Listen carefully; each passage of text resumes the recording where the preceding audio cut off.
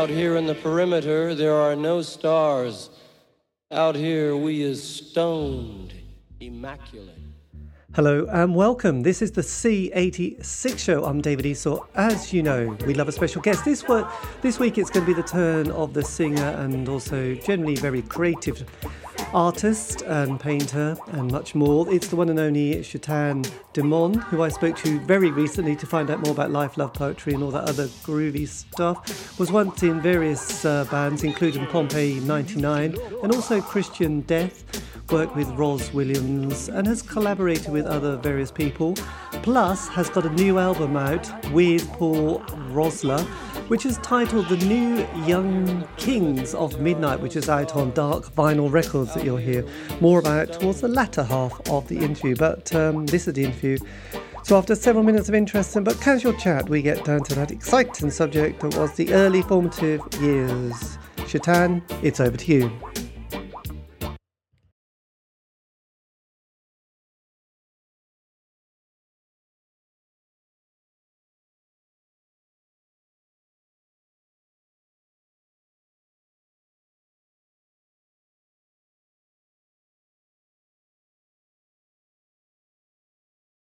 I was born in 58. So there was an array of great artists growing up in the 60s. I think, I really liked the acid rock era.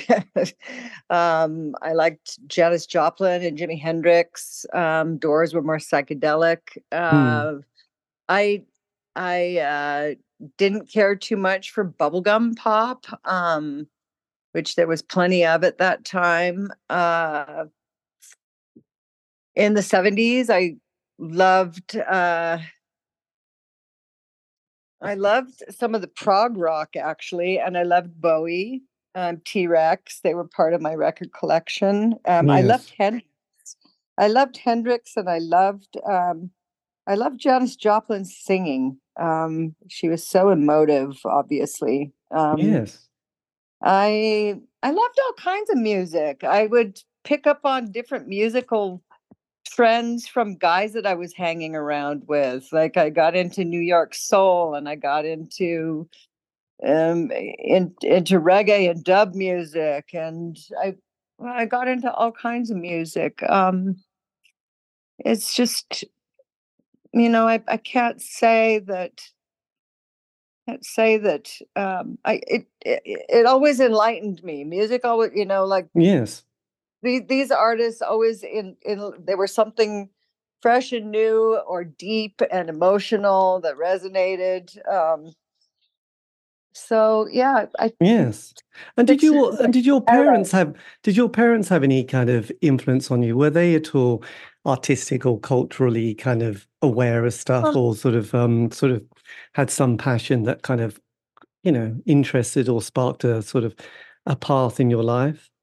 Well, they were really into music. It was a kind of musical family, but my dad was into classical music. Both my parents enjoyed going to concerts, symphony concerts. My mom was really into Odetta and Johnny Cash and folk music, and it didn't really resonate with me then. But it's come back to me now. I've always loved Johnny Cash. Yes. She liked Muddy Waters, but she was really liking the Pete Seeger and things like that, and somehow that didn't quite get me. I like Bob Dylan, though, some of his songs, and come to have more of an appreciation. My dad, like I said, was when we'd ride in the car, he would be playing classical music and being a conductor kind of while he was driving.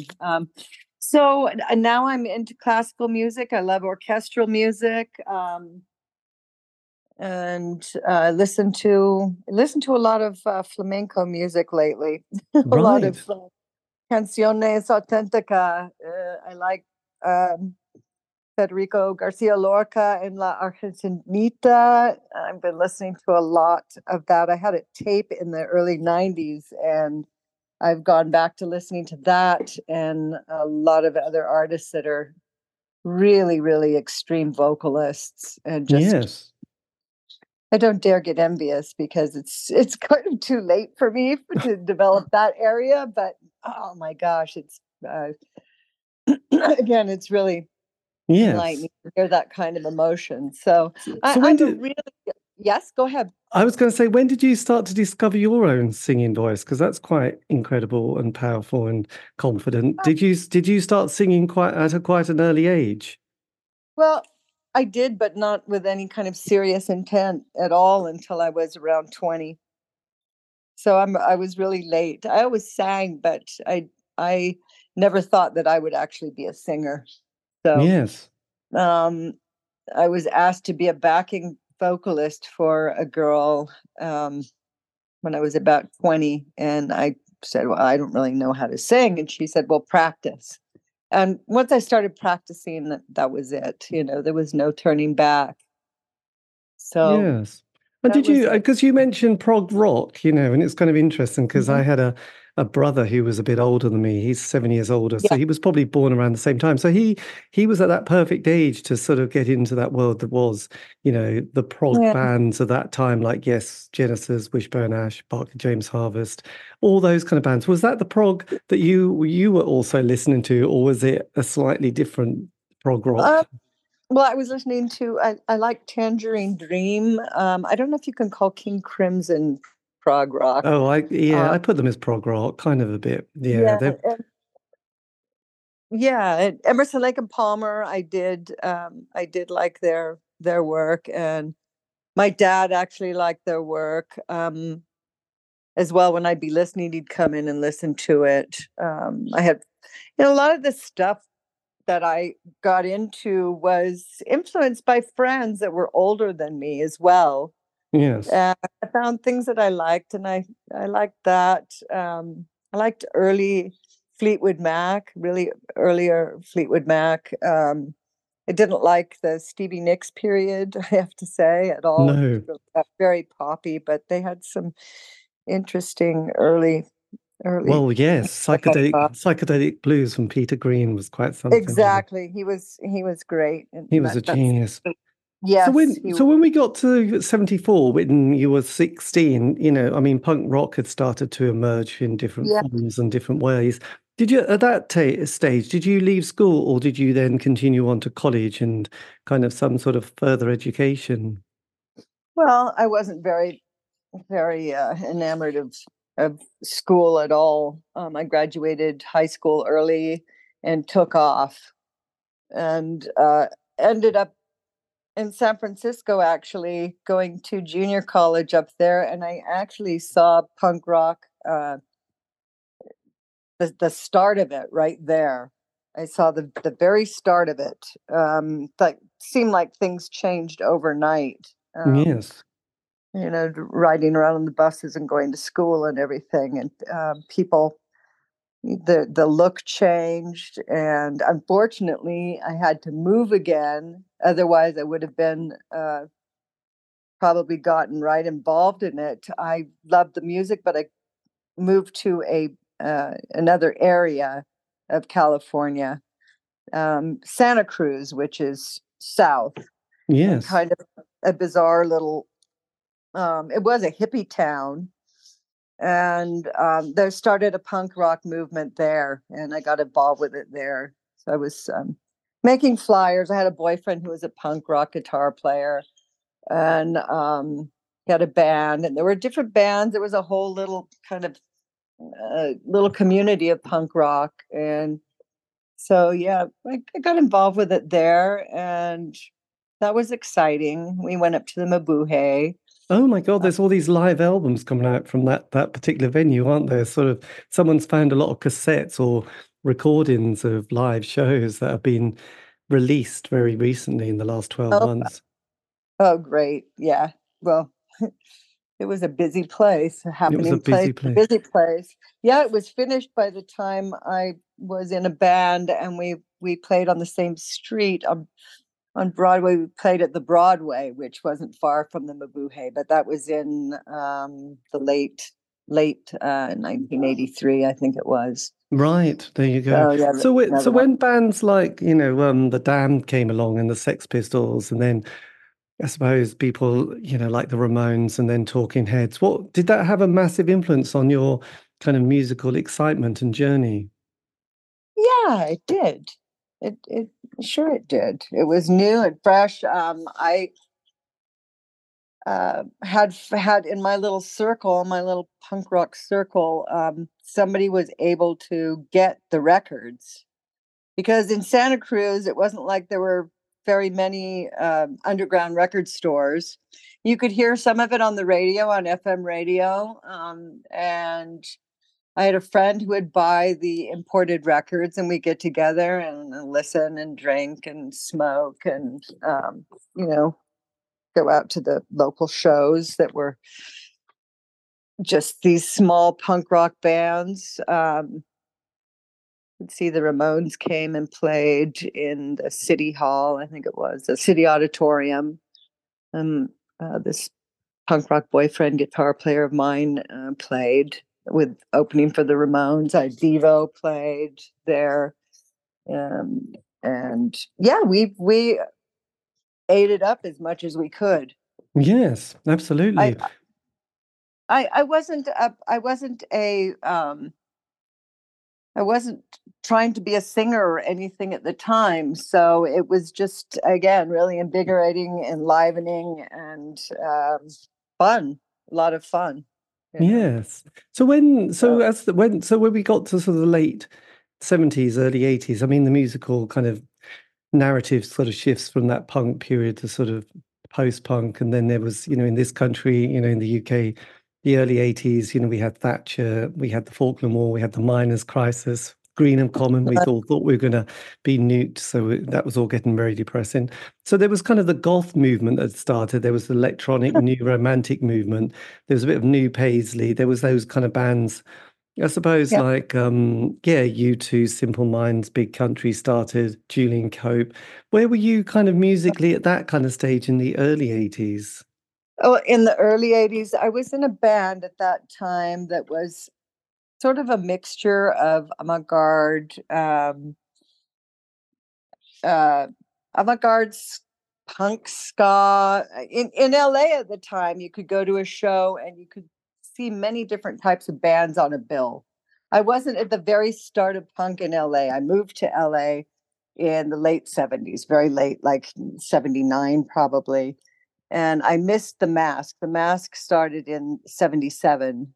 That was the kernel, the very germ of the germs, and the early LA punk bands. So I did get in kind of on that wave that you're talking about over here. Um, let's see. So there was Death Rock had emerged from the punk scene. It was more theatrical. Wasn't called gothic then. It was No, actually Death Rock. And the band Christian Death, which I later ended up being a part of. There was that band. There was oh geez, Die Schlaflosen was a band, a death rock band. There was 45 Brave was more of like a horror punk band. Um, geez, I can't remember the name of this one other band with Patrick Motta in it. Um, Hmm. there were several bands, not that many bands that were involved with death rock. No, because And the band that I was in, Pompeii '99, would open up for these bands, and so we got involved in that way. There were bands that had a little darker edge to them.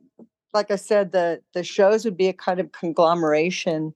We played a show with Christian Death, with 45 Grave, with a band that Paul was in, Twisted Roots. Um, can't remember who else was on that bill, but hmm, there were great mixture shows, which I really liked. yes, I really because liked. Pompeii 99, your album, Look at Yourself, that's very Yeah, ska, isn't it? It's a very boppy it, track. it It does. It does have ska in it. Some of the tracks are kind of ska influenced, and um, that that was interesting. We were just having fun making songs up. I'd never made a record before, or even been in a band. Been in a band. Actually, I was in a heavy rock band as a vocalist for a while before then. And from there, I went into Pompeii '99, and I it was fun. We actually were being groomed by A&M Records, which was Nice. very, very bizarre. No, it was very bizarre. It was a very bizarre situation. I think that's when record companies were trying to snap up bands to be formed into new wave bands, product. Right. And it we joined Christian Death. Some of us got into Christian Death Mm. from Pompeii '99. It was on hiatus, and then Roz was very good friends with the lead guitar player and main singer of Pompeii '99, and they were very good friends. And Roz was changing the band over into a new direction, and so um, Pompeii '99 sort of went further fraying out of hiatus into non-existence, and I didn't know what I was going to do myself. I was just writing songs in this one bedroom that I rented in the back of a house. And then I was invited to meet Roz Williams, the singer of Christian Death, and went from there. He wanted to have me as keyboard player and backing vocalist. So Yes, and that all sort of. So immediately was that sort of a yes? Did the stars all align? Did you feel like you were on quite a mission at this stage with I don't know. I'll tell you, my my interest was to develop my voice. I was really, really involved with singing, and I wanted to become very expressive and to do a lot of things with my voice. And I loved the music of Christian Death. I don't know if I really appreciated where it was going or what an impact it would have. I wanted to perform and keep singing and creating music. So I can't say that I was blindly starstruck and feeling like I was on top of the world. I was pregnant when I got in the band. I was pregnant with my son, and that's a very different reality when you are pregnant and in a death rock band and in the middle of a lot of hedonistic activity around you. So my my whole time being in Christian Death, I had two children. I had to tour with two very small children. I did not want to stay at home with kids. That's why I went on tour being pregnant yes? and played.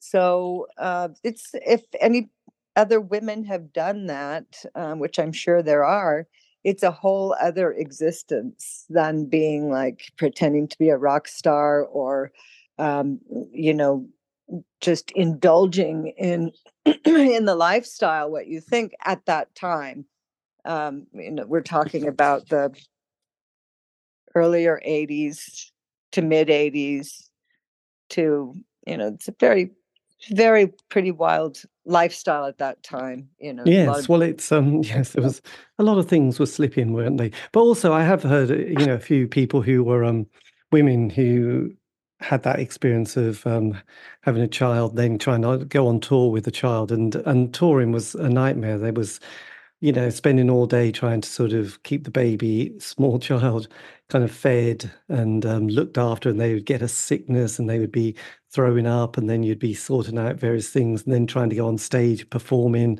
And nobody was particularly that excited about it because they were young and wanted to, get, like you said, they wanted to be rock stars. They didn't really want to be changing nappies and looking for sort of Yeah. electric plug adapters to sort of fit into sockets to sort of warm the milk Yeah. up and stuff like that. So it Oh, no. sounds very interesting for you, having such a sort of a passionate band who had such a following, having that experience when you weren't on stage. My experience with the kids was really not terrible at all. Not at all.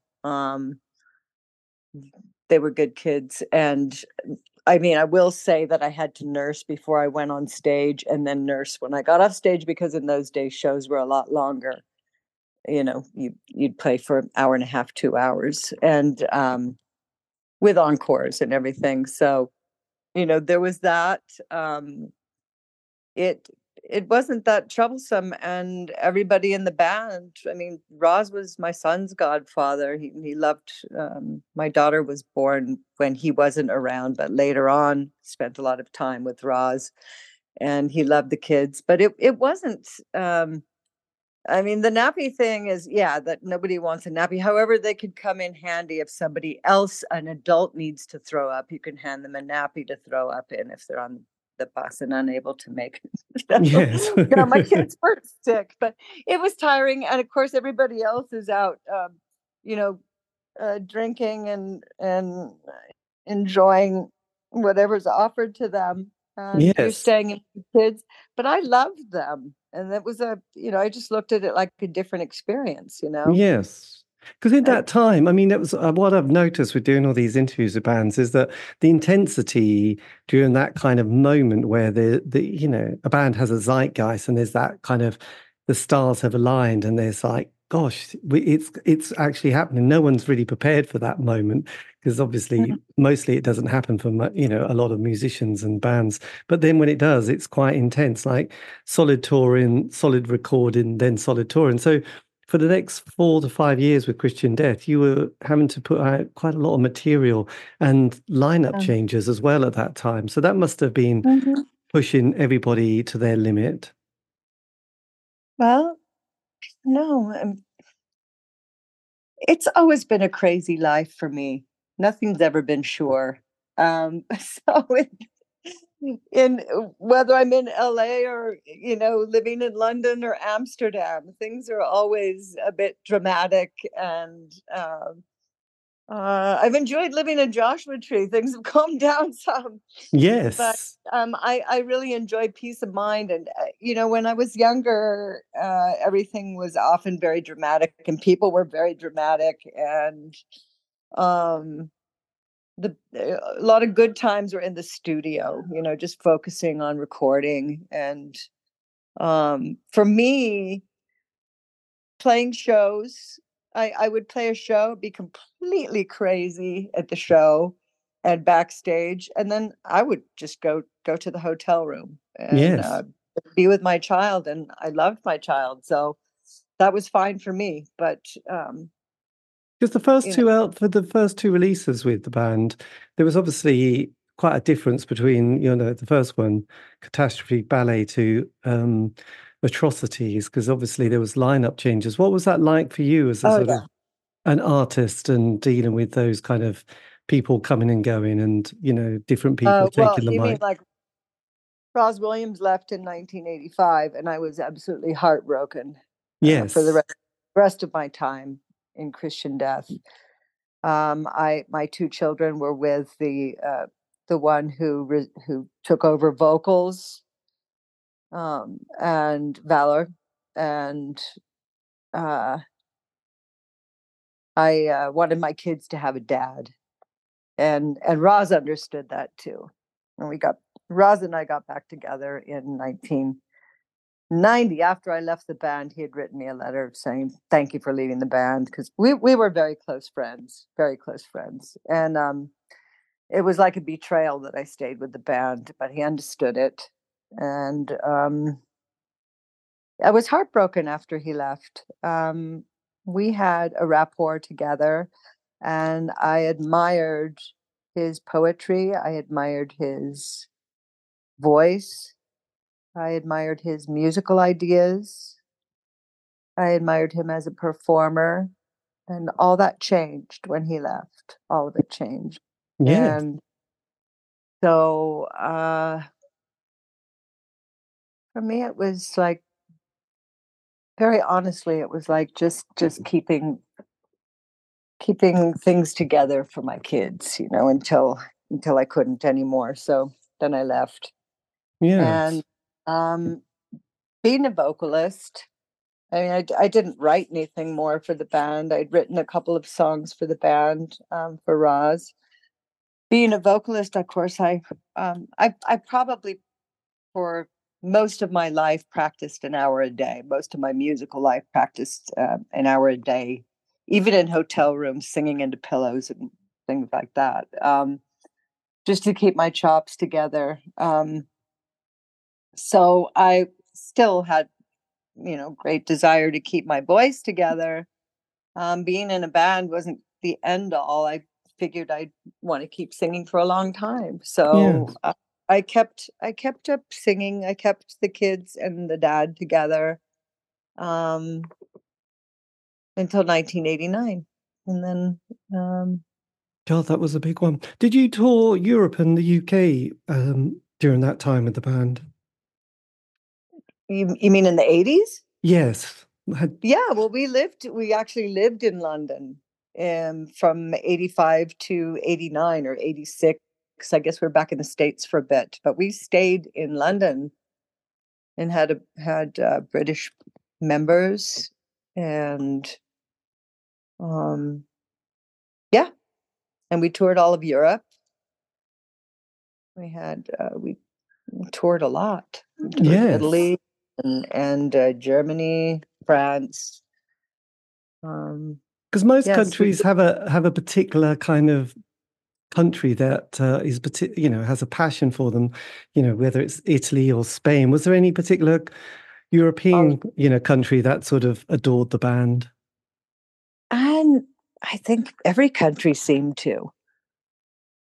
I can't think of, we didn't play Spain when I was in the band. It was limited to France, Holland.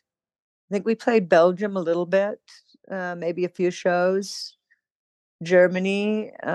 We played in what was then Yugoslavia, and we played in, um, yeah, pretty much just Europe, and a little bit of Eastern Europe. Let's see, we played in Greece once. Yeah, that And was what's your memory of your kind of, I think it was the last album you did with them, which was the Sex and Drugs and Jesus Christ. Was that well, what was that kind of like for you at that stage? well, I'd had my daughter. She would she would be watched by someone, and I'd go out to the squat that the guitar player and the drummer were living in.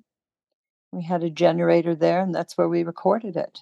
You have to understand, this band was very poor. Everybody was very poor. We weren't like rolling in money or anything. I don't really know what happened to it. I was not managing the band at all. But it was a very poor band.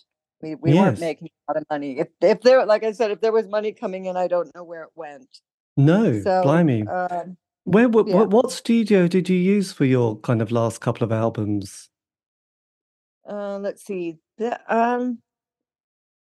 Well, there was a squat for Sex, Drugs, and Jesus Christ. Valor, actually, I know where the money went at the end. He'd amassed some equipment and had a little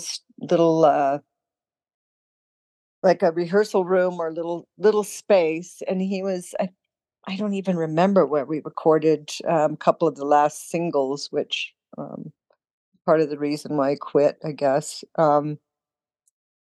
So Scriptures was in Rockfield Studios in Wales. Um, Because that's quite a famous studio, residential, Oh yeah, with lots of yeah. countryside. Catastrophe Ballet was recorded there as well, and it's a very famous studio, and it's brilliant there. It's absolutely wonderful, and it's Yes. well. So yeah, those were great experiences.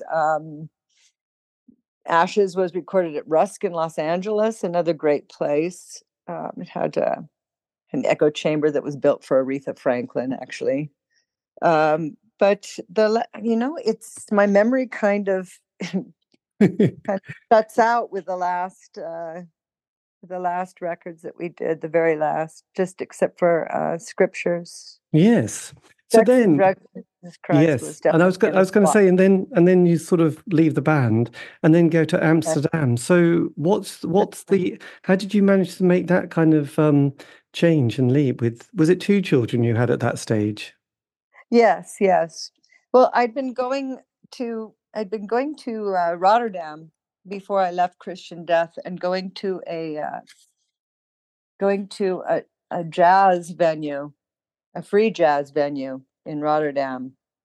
That's something else. Like with music, I've always been really into certain jazz vocalists, and I love experimental music and avant-garde music. And I went to this place called Thelonious, and it was a free jazz experimental jazz center.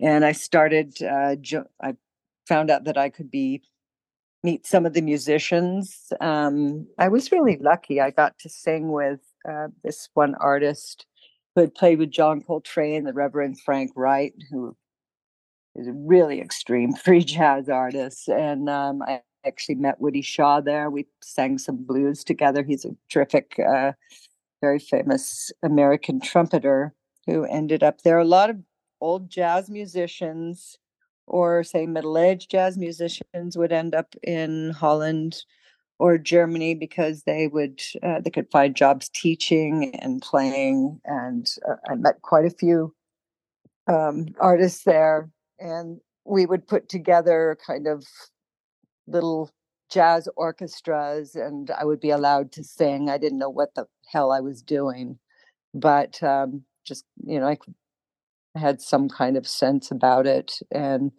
was taken under the wing to a degree. But in order to be a real protege, I had to really be with somebody, be with one of these artists, and I really didn't want to do that. I wanted to be taken on my own for my musicality. And Yes. I did quite a bit there. I ended up working there. I'd go when Christian Death wasn't on tour. I would go over to Rotterdam, and I would actually work there, take preparing the backstage area. And then when these bigger artists, James Blood Ulmer, Sun Ra had played there. A lot of great artists played there. Cecil Taylor, Mal Waldron. I met Mal Waldron, and he was telling me about his proteges and everything, and he was fantastic. Just improvising for 2 hours with a pearl necklace of Billie Holiday wrapped around his wrist, and so that was a really great time to learn about music. And so I Yes. did that, and that connected me to Amsterdam, is where this is going. It connected me to Amsterdam. I was offered to do a solo show in Amsterdam, and I had met an upright bass player that we had a really great rapport with, and we decided to do a show in Amsterdam, and it was really all improvisation. And we did that, and I met somebody in Amsterdam who had been a big fan of Christian Death, and I got connected with him, and that's why I moved to Amsterdam. And I did Right. have kids. Yeah, I had the kids, and it was difficult kind of breakup, but it had to happen. It really had to happen. had to get out of that band. Yes, quite a lot of people have that same feeling sometimes. But then, Yeah. yes, you Yeah. sort of released two singles quite quickly, didn't you? A Heavenly Melancholia and Lullabies for a Mhm. Troubled World, which then came out Yeah. as a compilation on Cleopatra Records, which is called, is it Yeah. Facets in Blue? So your solo career really takes off quite smoothly, doesn't it, at this stage? It, well, I suppose so. It it didn't seem smoothly at the time, but if you look back on it compared to what somebody might have to go through now, and especially emerging from a band like Christian Death and doing something entirely different, yeah, yeah, it was fairly smoothly. Yes. And then sort I of had by the I had support. I had good support from the person I was with brilliant. There you go. that time. Was that Roz? No, No. that was Nico. I had Nico. Nico, yeah. Somebody named Nico. That was my partner that I was living with, and he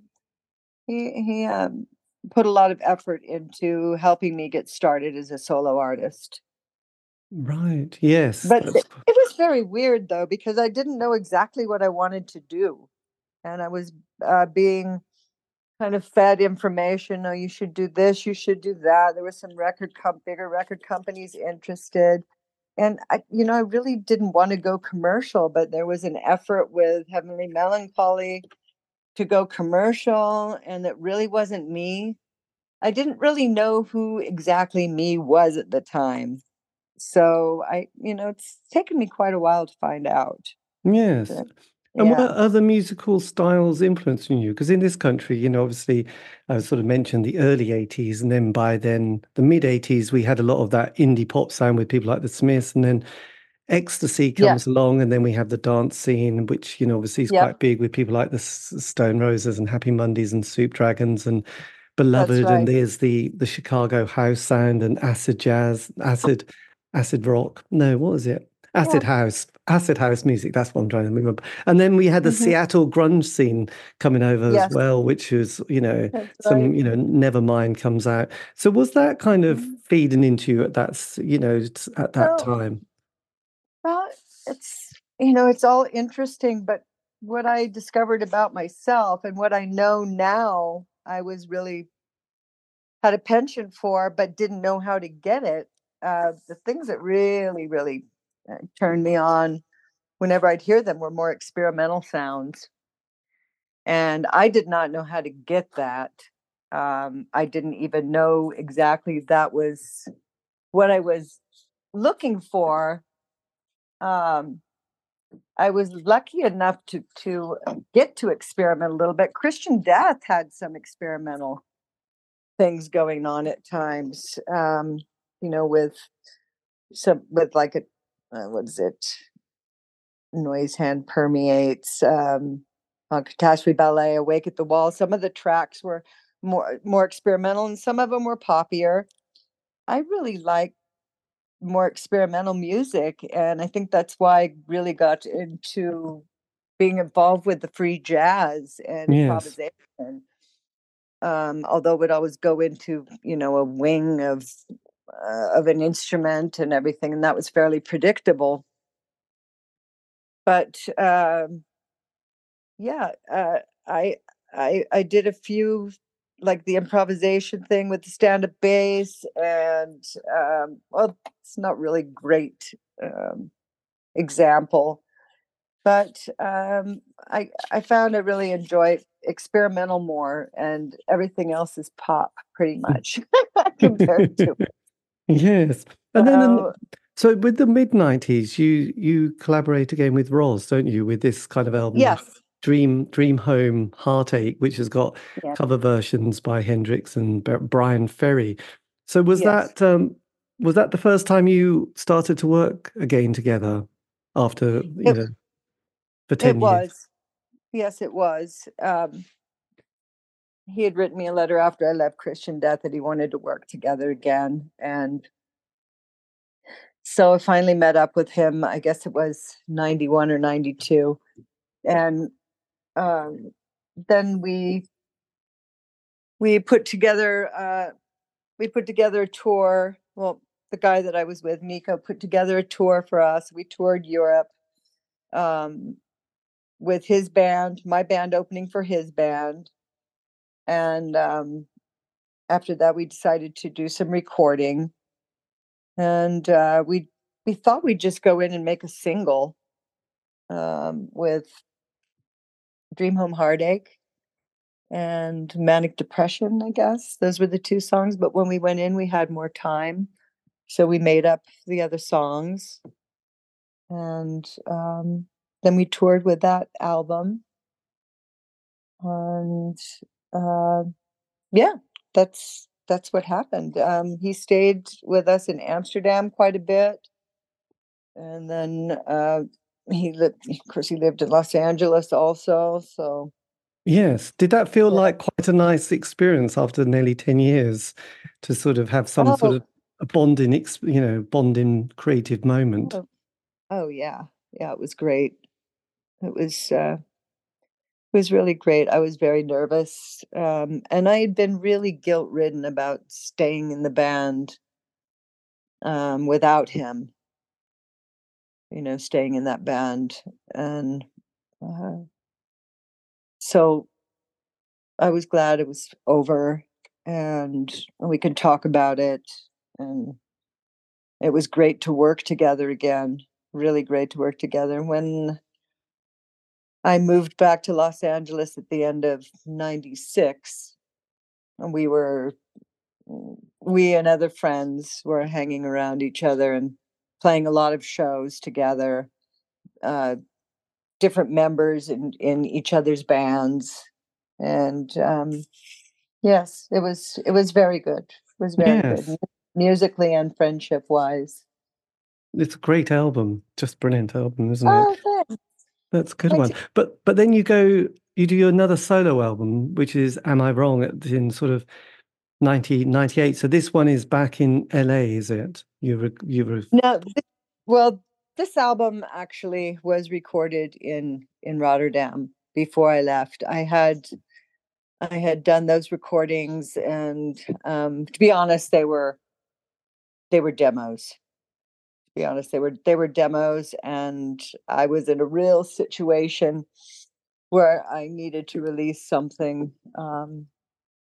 Needed to release something to get to make some money to have my kids and I survive a little longer in Los Angeles, just alone with each other. And again, a friend of mine, and with influence, like Roz influenced me too. He said, "Well, you should put these out. These are excellent songs. Put them out." And so I was able to put them out, and that those songs were actually recorded around '96. Right. Yeah. But then you have a much bigger budget for your follow-up album, which is kind of towards, was it 99? You bring out Stars of Trash, and this is quite a sort of different sonic quality at this stage, isn't it? It is. It really is. So I've been doing backing vocals for a band called Dreadful Shadows, and they were very wonderful people, and it was a wonderful studio. And I was invited to come back to Berlin to record my album. I actually played them songs when I was there that I had written for the album, and so I wanted to get this album done. It had songs on it of friends of mine that had passed, like Roz, and like a few other people that I'd been very close to, that passed in '98. They'd committed suicide in '98 or overdosed. And I wanted to get this album done. And my kids were living with their dad, and I was worried that about surviving in a situation I was in. And so I went over there, and I had actually made some demo tapes of the songs, and I got to the studio, and I was very, very immature, I suppose. I didn't know that producers could actually take your music and change it so completely, I didn't recognize some of the songs. Right. And they actually wanted, and now I think, well, of course they would want to, but then I was so naive. They wanted this to be a mass production and to have it be like a big hit in Germany, bring me out as a kind of German pop diva. And I didn't know any of this. I actually wanted the songs to be much less produced, more like more acoustic sounds and a lot more organic. And what I was faced with was the record company Vilklang getting really, really upset, holding up the production, the recording for some days until I was able to get a compromise where I could have some of the songs the way that I wanted them, and I could choose what songs they could produce the way they wanted to. And so that's how it worked out eventually. But it was I was very, very naive. I have to say I've been very naive most all of my musical life, and just kind of gone by intuition and instinct and not always been right. Yes. So and like I said, I didn't really even know that deeply I'm an experimentalist. And so we'll see what comes later, right? But uh, so that's how that album got done. And it was indeed sold. It was going to be sold. There was a middleman who wanted to sell it to Warner Chappell, and everybody thought that I would go along with that, and it would have promotion in the US and in Europe, and it was in all the PlayStations in Germany when it first came out. At that moment, I had to go back to the US to look after my mother, who was very ill. So I was back in the States. There was a great deal, and I will insert here, there was a lot of machinery going on. It was very bizarre, that was primed for getting me involved with a major company that would, to my thought, basically enslave me, to be, continue repeating my work that was coming out and creating hits, which I don't even know if I could have ever did do that. Yes. So I was involved with with this machinery going on. Nobody ever told me anything about it. It wasn't spelled out for me. Nina Hagen's drummer played on Stars of Trash, and he was a music lawyer, and he had changed the contract and told me, don't sign this until they give it to you in English, and they never gave it to me in English. I saw the company and argued with him of the record company of Vilklang, and I think that he saw how hard-headed I was. But they eventually gave me some advance. I got back to the States.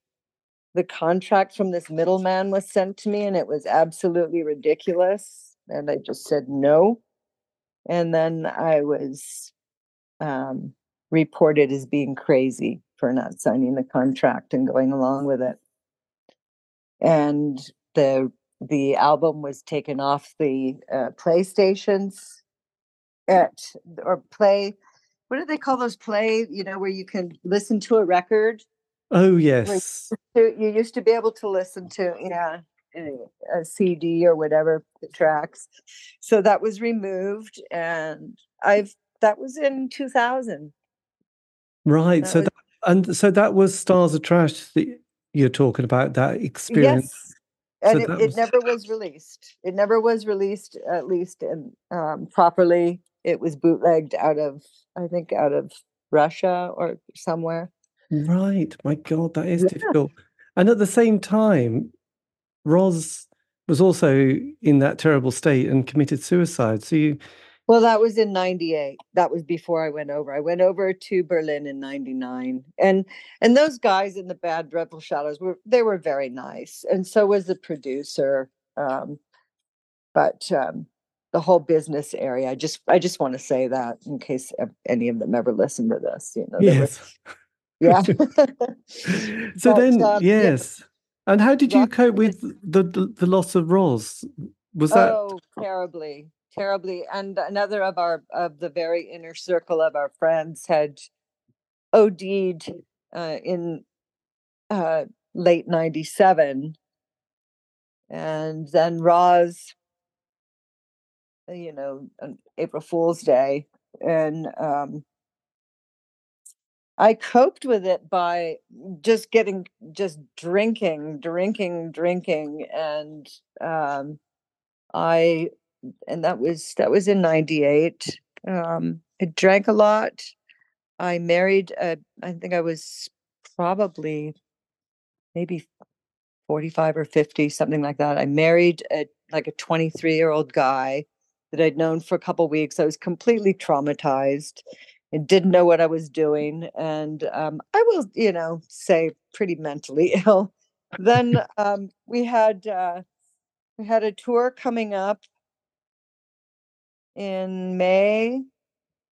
I had a solo tour coming up in May, and yet another dear friend committed suicide. My bass player committed suicide.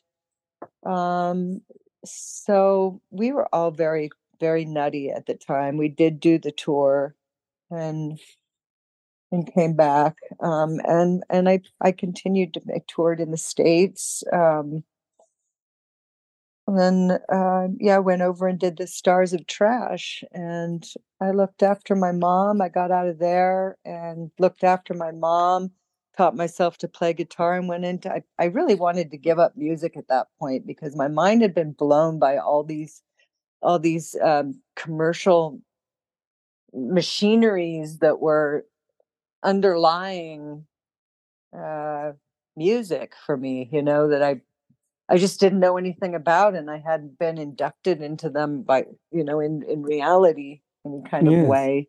The companies I'd worked with had been really friendly and um, direct.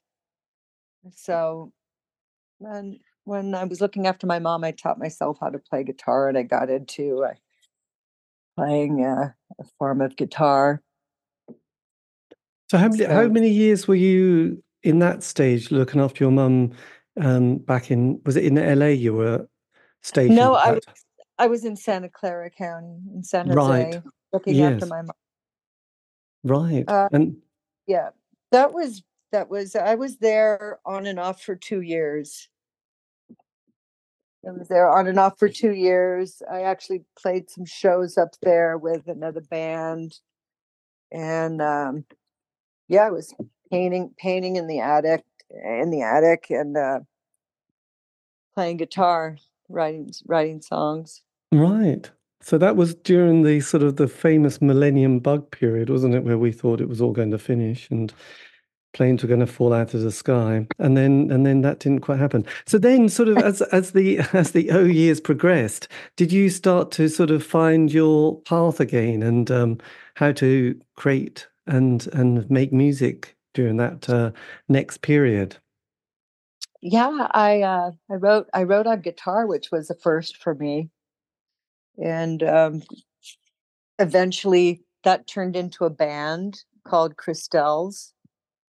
Um, when I was up at my mom's, I bought some toms that were very big. I taught a couple of kids to play along with the songs, but that didn't last long. I was really out of my mind, I think, and that's okay. A lot of us are.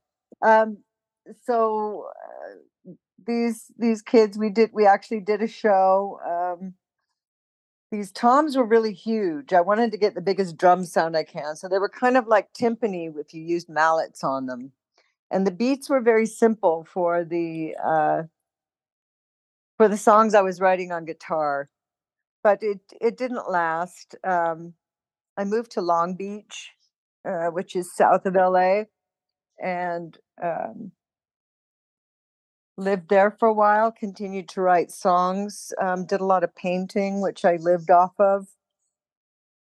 And eventually I turned this whole project with the guitar, like I was saying, into this band, the Crystals, with my daughter. My daughter came and my kids came back to me, and I taught her to play beats on the maracas, and we were doing some little shows together around LA and Long Beach. And then I gave her these toms, and we got a ride cymbal and a snare, and we were playing a lot. We were playing really a lot, she and I, with the Crystals. She was very young, so we'd have to wait in the parking lot till it was our turn to play.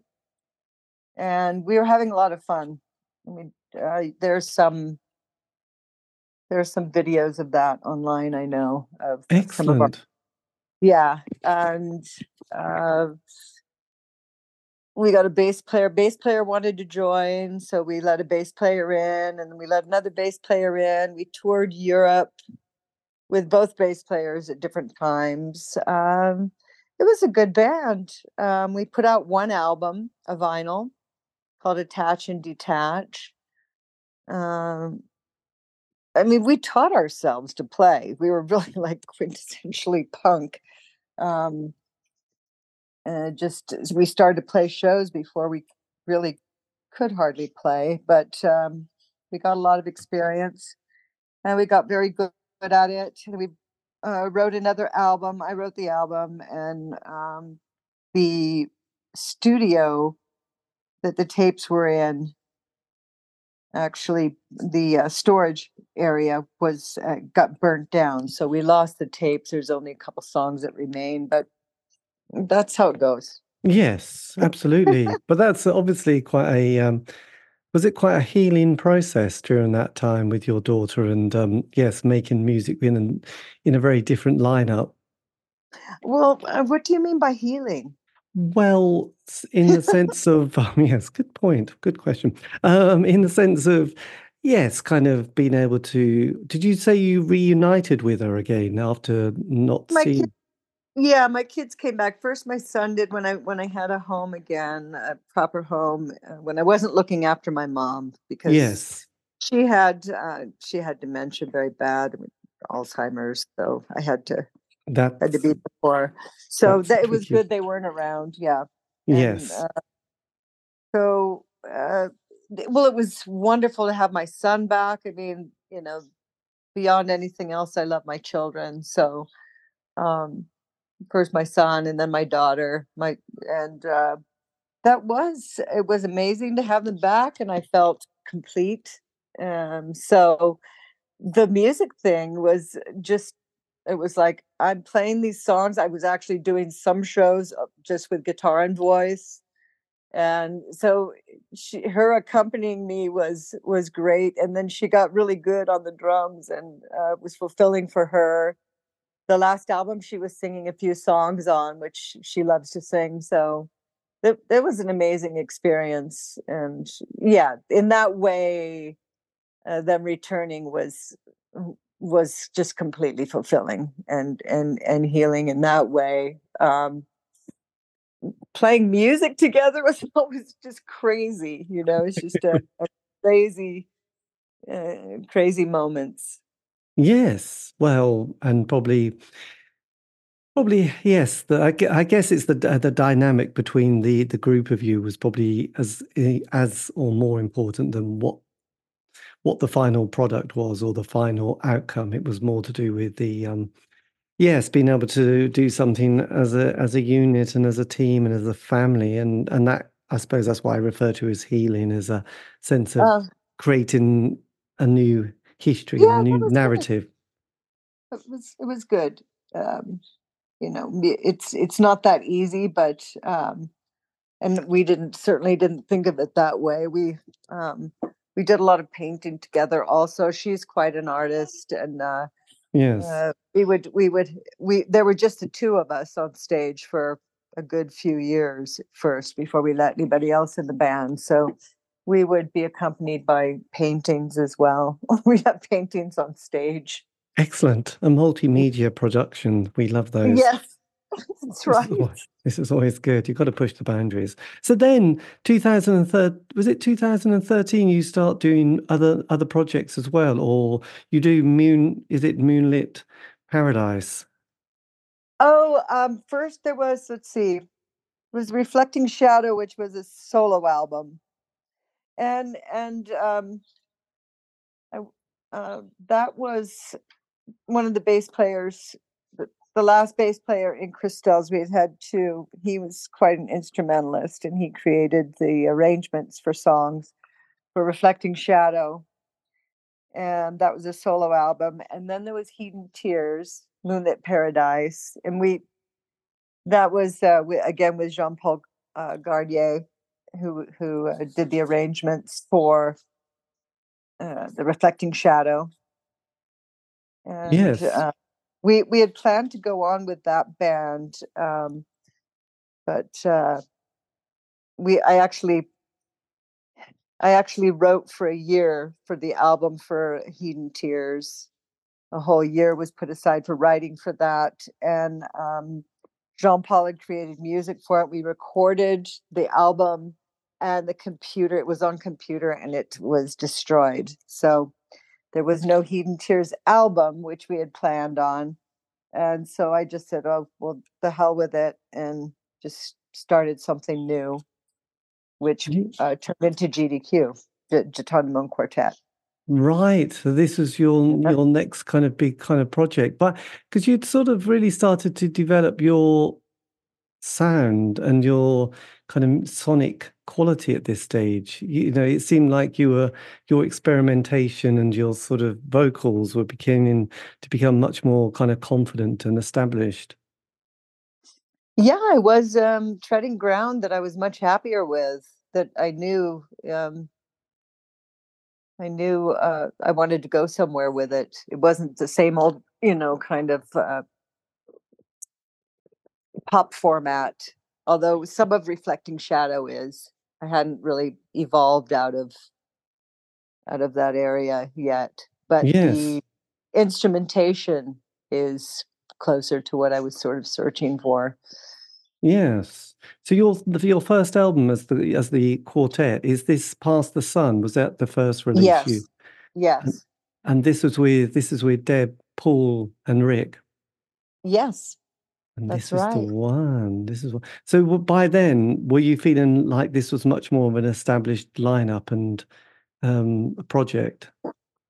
Yeah, this was something that I felt I'd been waiting for. I really found myself that all things were possible here.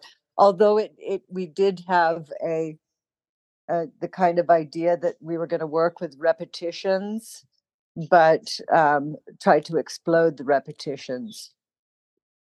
Like the idea was to say you're in a box, but sonically you could explode at certain points in the box so that you'd forget about the repetition and go more into the areas that were sort of like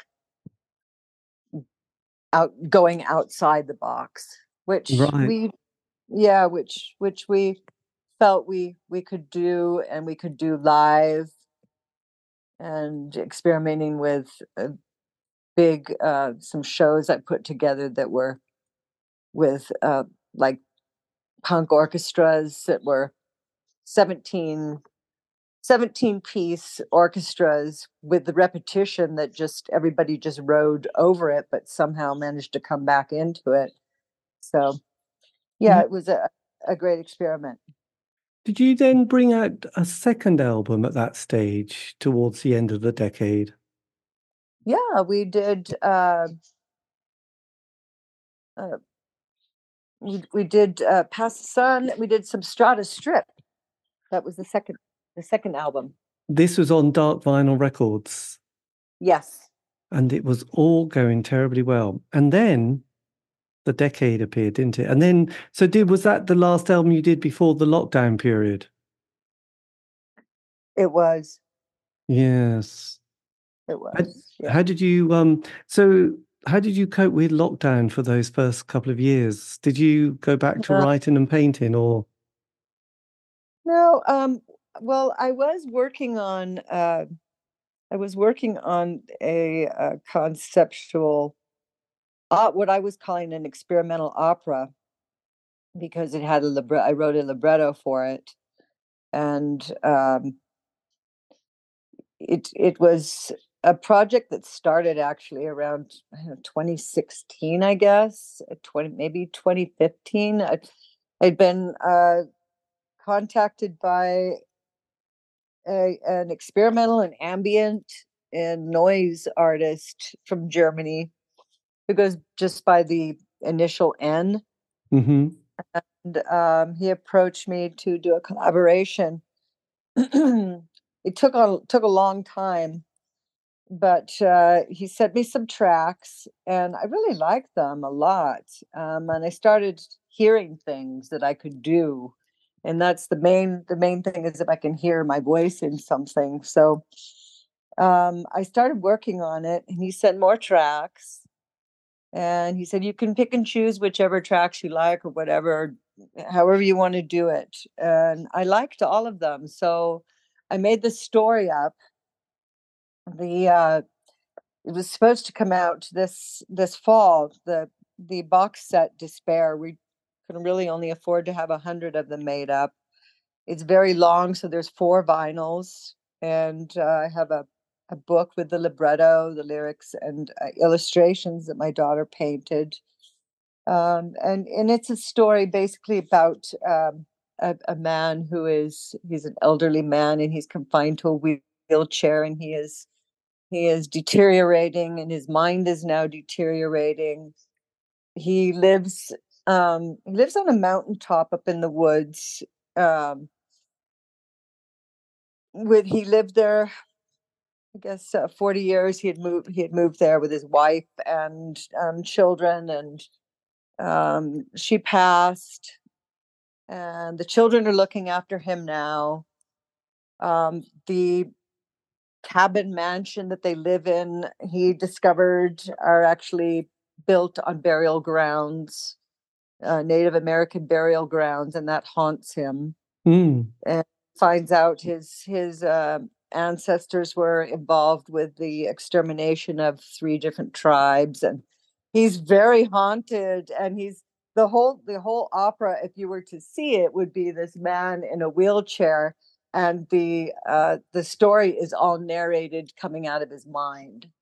So, and he's slowly losing it, and just the haunted, there's a lot of information about the tribes and what happened, and a lot of natural phenomenon is in the lyricism as well. And um, so he basically doesn't want to leave his children with his madness, so he does something about it, and that's all I'll say. Yes. We could only afford to have 100 of these made, because they're kind of an art project almost. Well, absolutely. So are they available on your website, by the way? They're not available yet. I made Oh, on my Facebook. I actually made a promo for it, because I've been waiting for them. They're all complete. They're completed, but they're in Germany, and they haven't been sent to me yet. There are 3 investors involved, and we'll each get 33 of them to sell. And right. they're late coming, and I haven't heard from my German collaborator. So I imagine he's very busy, but I'm waiting for them. So in the meantime, the new Young Kings of Midnight has come out. So that Absolutely. yeah, that project, I finished recording it for Despair. I finished recording it um, during the virus time, the lockdown time. I went to Paul, and we finished recording it, the second session, and it was done. So that was in development during during the virus time. And Paul and I had begun, we had begun a couple of tracks for New Young Kings of Midnight. Right, because that's yeah, so it's a 7-track album that's coming out, and Yeah, it's an absolute, it's such a fantastic album. thank you. So being listening to it quite a lot in the last 5 days, there's a lot kind of going on. Is there a story? Because it starts with a track called Funeral, which obviously it mentions things like move the stone, enter the tomb, and it has quite a vivid kind of imagery to it, and then it goes right through to different types. So is this a concept album of Well, sorts? yes, I had asked Paul to create the music for me, because I knew I couldn't. There's no way I could do it. And so it's about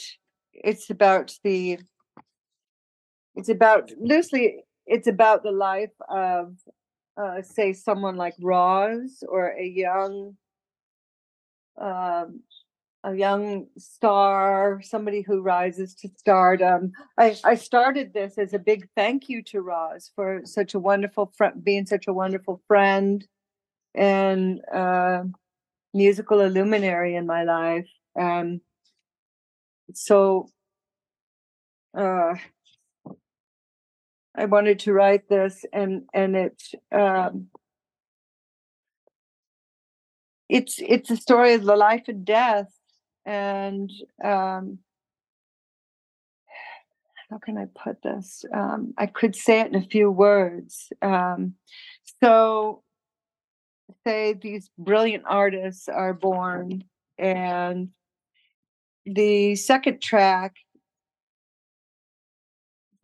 on there, the third track. Let's see. There's the third track, Exquisite Fits of Delirium, but the second That's track. right. The third track kind of puts it in a timeline, and this was the one track where I didn't feel I could be completely have my complete experience involved in it. So it was great because this part is about the era that punk was born, where the whole mask energy, the mask in LA, where the punk kind of came out of, and the LA punks kind of came out of, and Roz and Darby were a part of that. So that's where that piece springs from. That's the time. Yes. The period. So there's the birth with Core, and the time period, and then the area where he's beginning to perform, or where there's the performance and the rise to stardom. And Because going back to your second track, is it Cora? You pronounce it? It's called Core, which Cora. means heart in French. Right, because your vocal, it's a much more, the rhythm is much more staccato, isn't it? And your vocals are incredibly amazing. I mean, just extraordinary sort of dexterity and sort of ability to sort of express so much. So it's quite an interesting, because I said, funeral, has kind of imagery of moving the stone and enter the tomb, and then you have Exquisite Flight is much more calm, and there's a sort of a sense of, like a little bit more stability. But then what I find, so your track, The New Young King of Midnight, that reminded me a little bit of a musical. I don't know, something like Jesus Christ Superstar. I don't know if it did. I know what you mean. It's a little bit like Kurt Weill-ish or something. Right? Yes. Maybe a little bit, or maybe not. I don't know, something. What did you say? I remember growing up, and there was a soundtrack of Jesus Christ Superstar, and it had this very expressive performance. It was like kind of real musical theatre. And I just thought, God, this sounds really, it has that kind of spirit. I could imagine it being performed on stage. Oh, yeah. Okay, well, it was reminiscent to me of something kind of almost cabaret Right. and like maybe close to what you're saying, very dramatic anyway, and theatrical. Yes. But yeah, so we move from, okay, so we start with the end basically, and then move into the birth of somebody and their environment growing up, and then they move into becoming a persona and worshipped and doing well, and then where that takes them, Yes. where that takes them there. And then, Paul and I, we had a lot of discussion, a whole lot of discussion about the piece. This was, you can tell by the actual music itself how much Paul put into it. I still can't get over it. That just the layers and layers that he put into creating this music. I felt like this doesn't need any voice to it, It's great the way it is. But it's But interesting. So my sort of the favorite track on the album is the fifth one, Feather, which has got this uh, amazing ride until the end, and it reminds me a little bit of that essence of some of David Bowie's latter work as well. So how oh, does Feather relate to this kind of narrative in your uh, mind? But I just know I just love that last minute in it, and it's a 5 minute track, and there's something quite mhm. magical as it builds up towards the end. Right, it's very storybook like. So one of the discussions Paul and I had, it started out as my kind of ode to Roz, but because of the story and the suicide, he said, "Well, this is now about my experience with Darby too." So anyway, we started discussing what could they have achieved if they had not committed suicide, right? What if they had gone another way?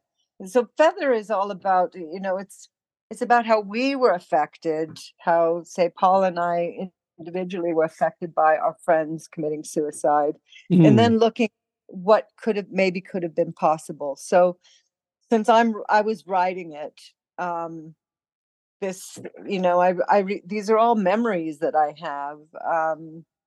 So if he hadn't died, maybe he could have become a father. Maybe he could have maybe he could have done a lot of different things besides just continuing to be an artist. And I say just because was so much stress involved, and there was a lot of stress involved for him and disappointment.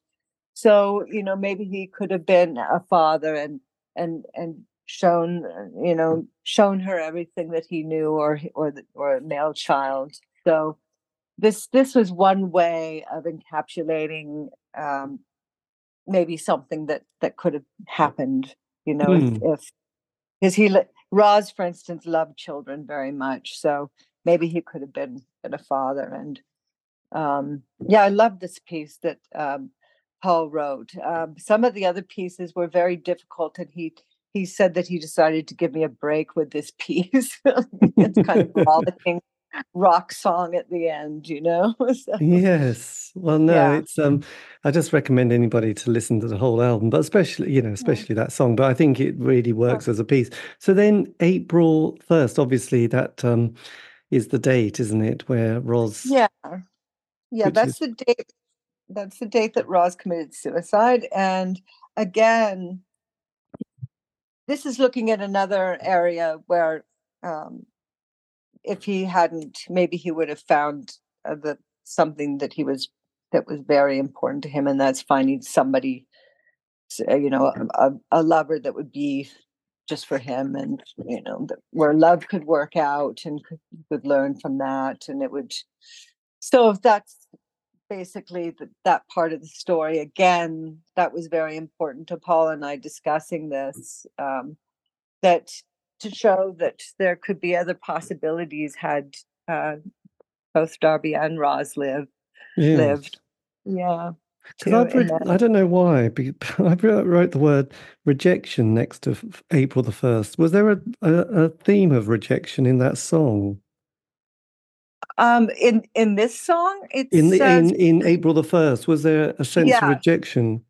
past father of stone, cold rejection.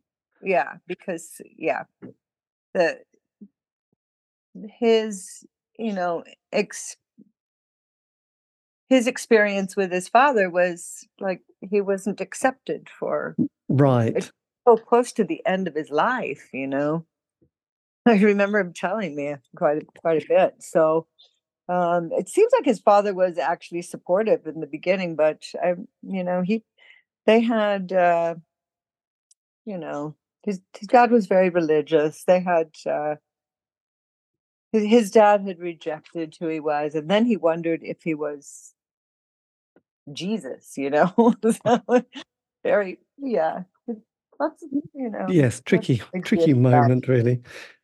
But Yeah. then the last track, Come, which is kind of there's again a line sort of is it Mother come back, yeah, come back to you. So this is a sense of returning back to the womb.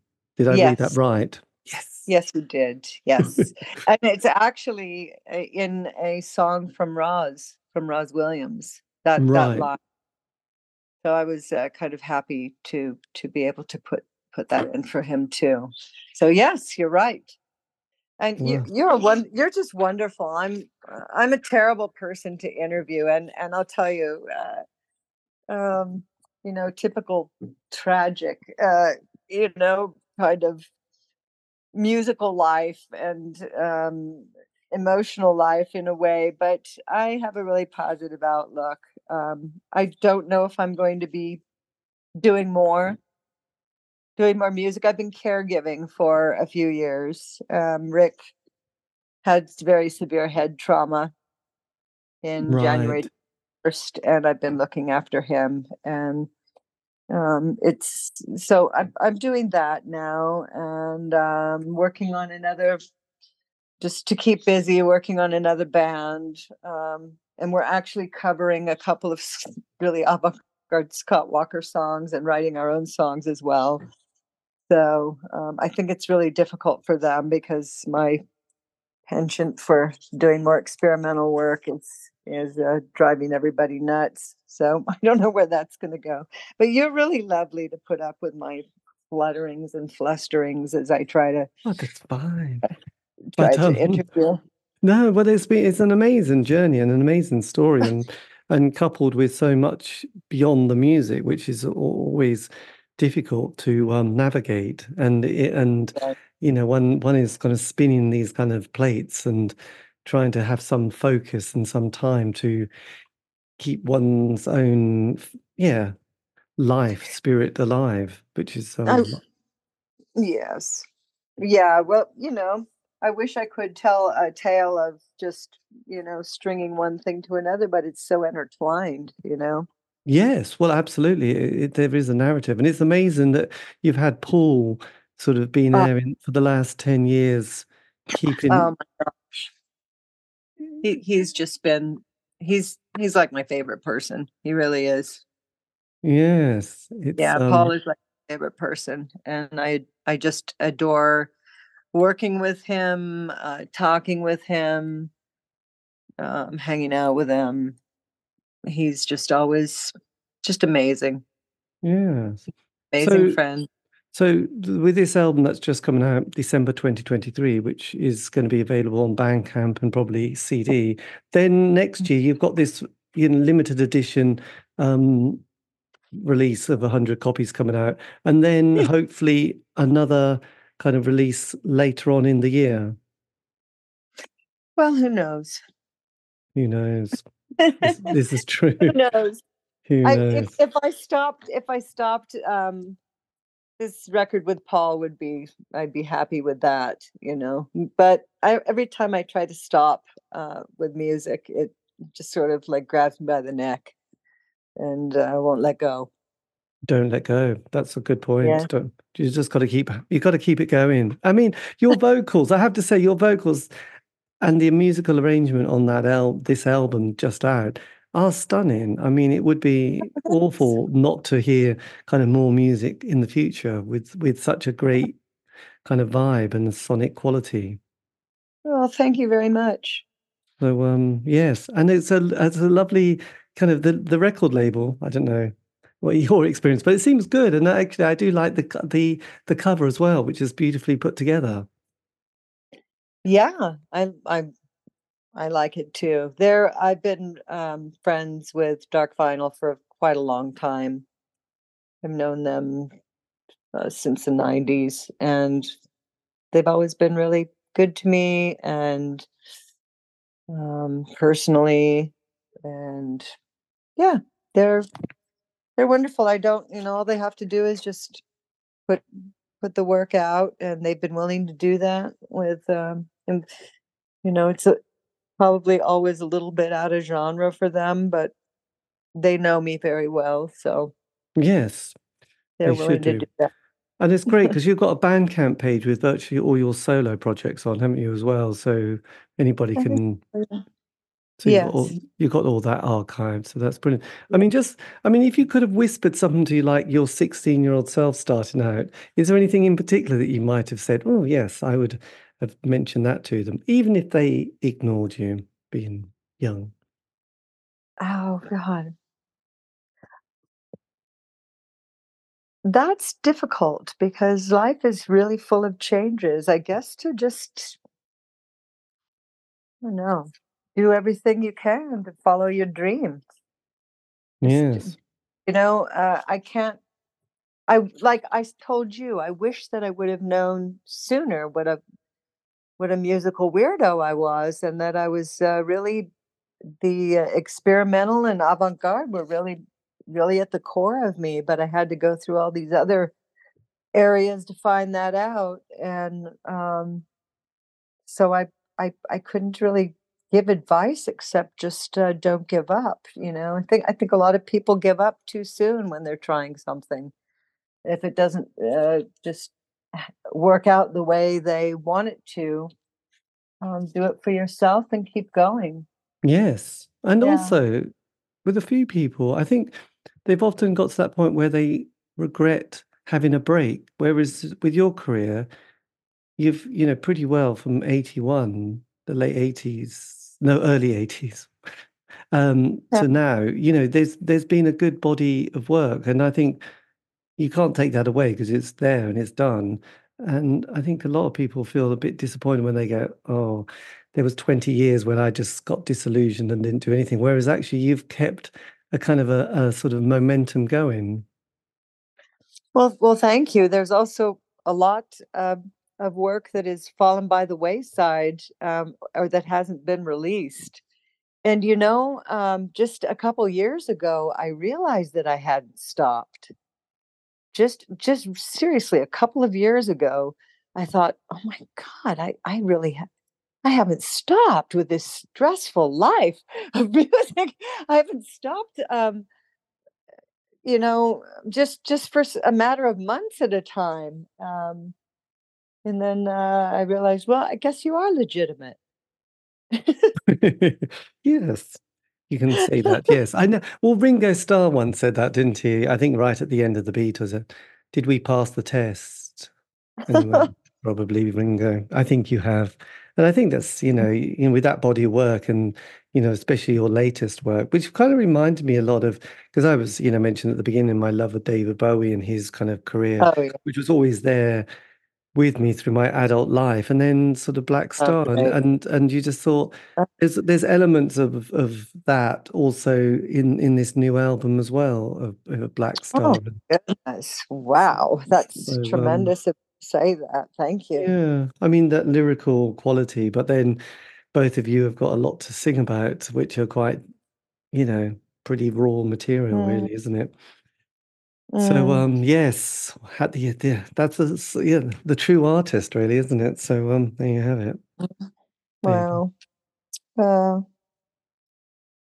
well, I just want to thank you for being patient, like I said, with my fluttering sentences and ums and ahs and you Oh know. no, God, it's magic. Well, look, I'll let you rock on because obviously you've got a lovely afternoon. I'm going to go to bed, but thank you again for your time. And Thank you. yes, like I said, when Paul mentioned that he'd done this album with you a few months ago, or probably longer, I was very curious. I thought, oh, no. So when it came out, I was very excited. So, and I haven't been disappointed. So thank you for that. And Thank I'll keep in touch, and I'll send you a link as well, and then you could post it on your social media page. I will do. Thank you so much, David.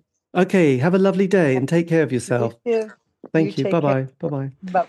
And that was that was the end of the interview, as you probably guessed. Anyway, that was me in conversation with Gitane Demone, talking about her new album with Paul Rosler, titled "The New Young Kings of Midnight," which is available on Bandcamp and various other places, plus CD. You can find that on Dark Vinyl Records, which is a German label. Anyway, this has been the C86 Show DVD store. If you want to contact me, you can on Facebook, Twitter, Instagram. Just do C86 Show, you'll find it there. Also, all these interviews have been archived. Aren't you lucky? And you can see those on Spotify, iTunes, Podbean. It's true, including one with Paul as well. Anyway, have a great week. Stay safe.